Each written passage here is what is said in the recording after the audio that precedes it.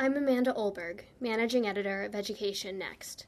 We invite you to join this week's Education Next podcast, available online Wednesday morning each week at educationnext.org.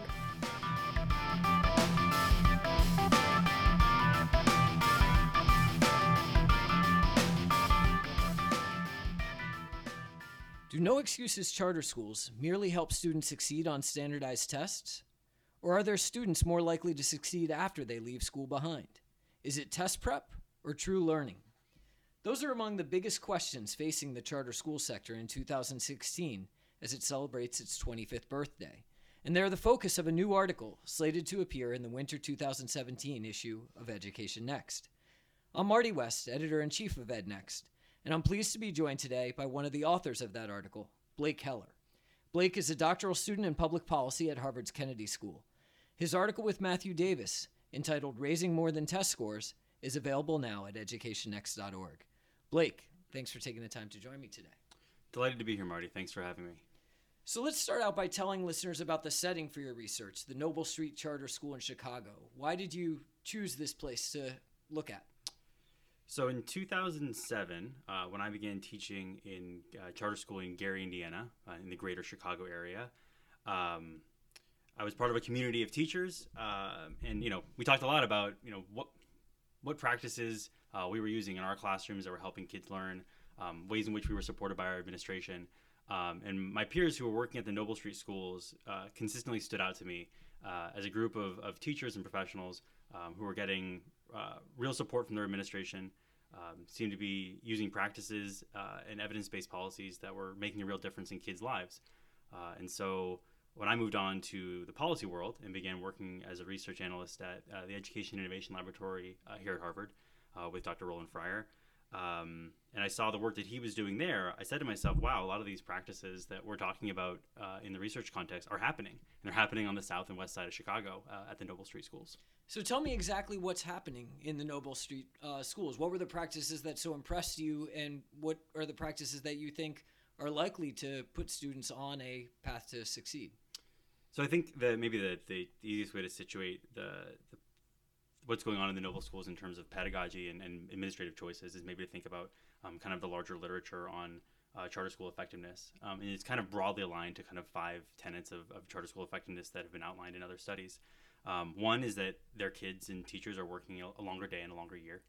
So we see in the sample that we examine here that during that period, relative to their peers in Chicago public schools, Noble Street students were attending almost 20% more time in school between longer days and a longer school year.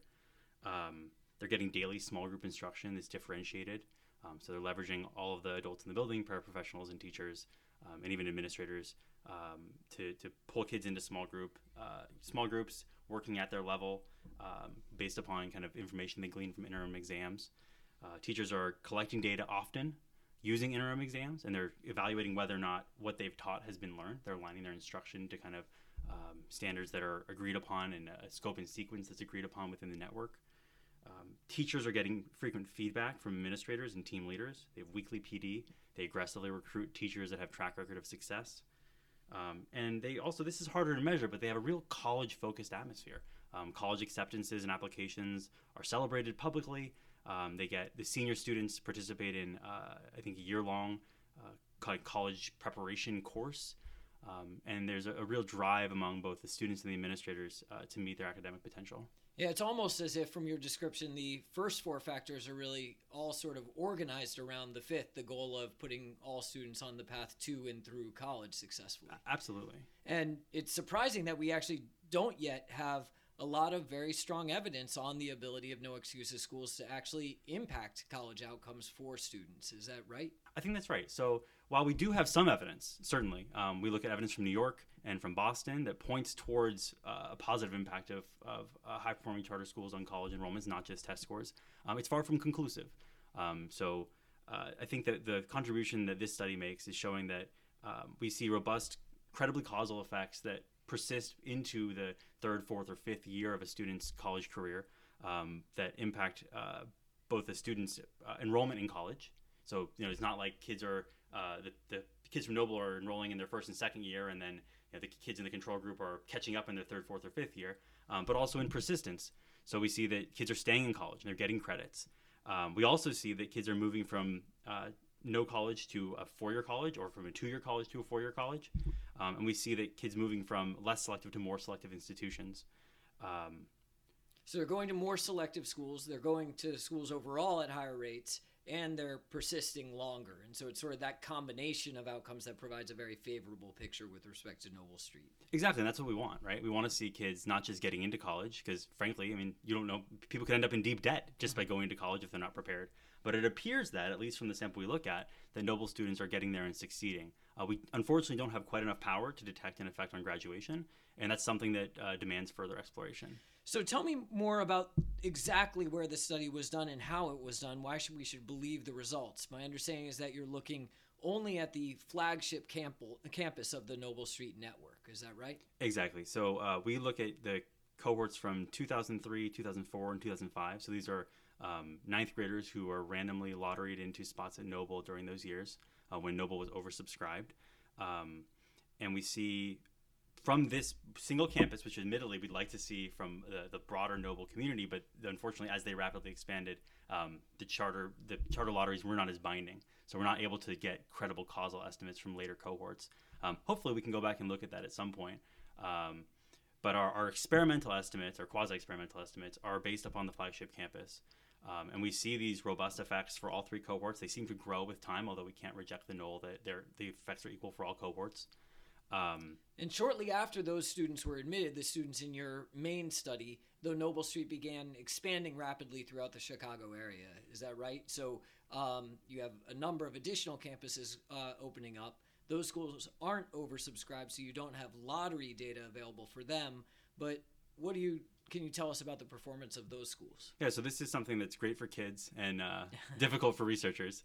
But what we do see is we have some non-experimental estimates where we basically plot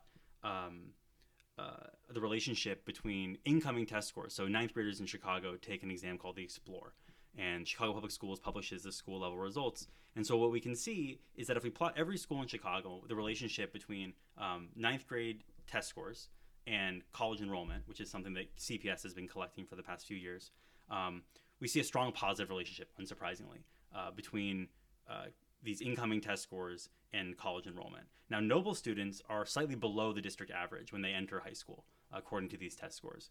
But when we look at the curve, they're far above the regression line. So that means that they're outperforming expectations in terms of their college enrollment relative to when we control for their incoming test scores. By about 18 percentage points, I think you report in the article. So quite dramatically so, right? Quite dramatically. Even just looking at it visually, you see them as kind of outliers above the regression line. So this evidence is less definitive than your lottery-based work, but at least it provides some encouraging signs that Noble has been able to maintain its level of performance as it's expanded quite rapidly. Yeah, I think that this is suggestive evidence that Noble's model is scalable. I think that what they're doing is not unique to the flagship campus, but it seems to be replicated at least in the 7 schools we're able to see.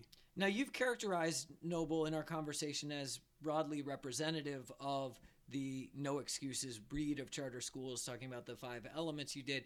But one of the things that's relatively unique about it is that it is a standalone high school, and most of these no excuses networks actually have their origins at the middle school level, and to the extent that they've expanded, they've expanded either down or up from there. Noble's sort of unique in taking students at the high school level. As you say, many of their students are entering behind other students in Chicago. Why is that important with respect to the study's results?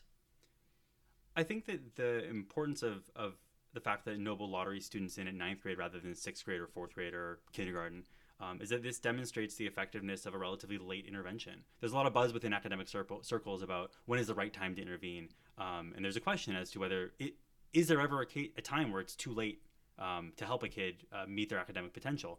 And I think that the Noble schools show that even in high school, we can really turn around a kid's path towards college.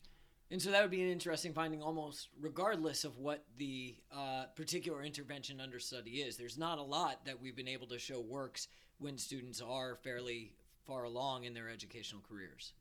Exactly. And I think it's the combination of being a late intervention that has robust effects that last and that appear to be scalable begs further study. I mean, if I were a principal or a district leader in a district that was looking for answers about how do I get my kids on a path towards career success, towards life success, I'd be getting on a plane to Chicago and checking out what's happening in these schools. Because I think you can learn a lot more walking the halls and visiting the classrooms than you can just reading the paper. Although I would encourage you to read the paper. Well, let's hope that lots of people do read the paper and that it leads a lot of people to knock on the doors of Noble Street Charter School in Chicago and see what they're doing. My guest today has been Blake Heller, author of Raising More Than Test Scores. His article is available now at educationnext.org. Blake, thanks for taking the time to be here. Oh, thank you very much. You've been listening to the EdNext podcast. If you like what you've heard, be sure to subscribe on iTunes, Stitcher, Google Play, or wherever you get your podcasts so that you don't miss an episode. And while you're there, please leave us a review. It helps us find more listeners, and more listeners find us. Thank you for tuning in to Education Next's weekly podcast, released every Wednesday morning. For more on education reform, visit us online, educationnext.org.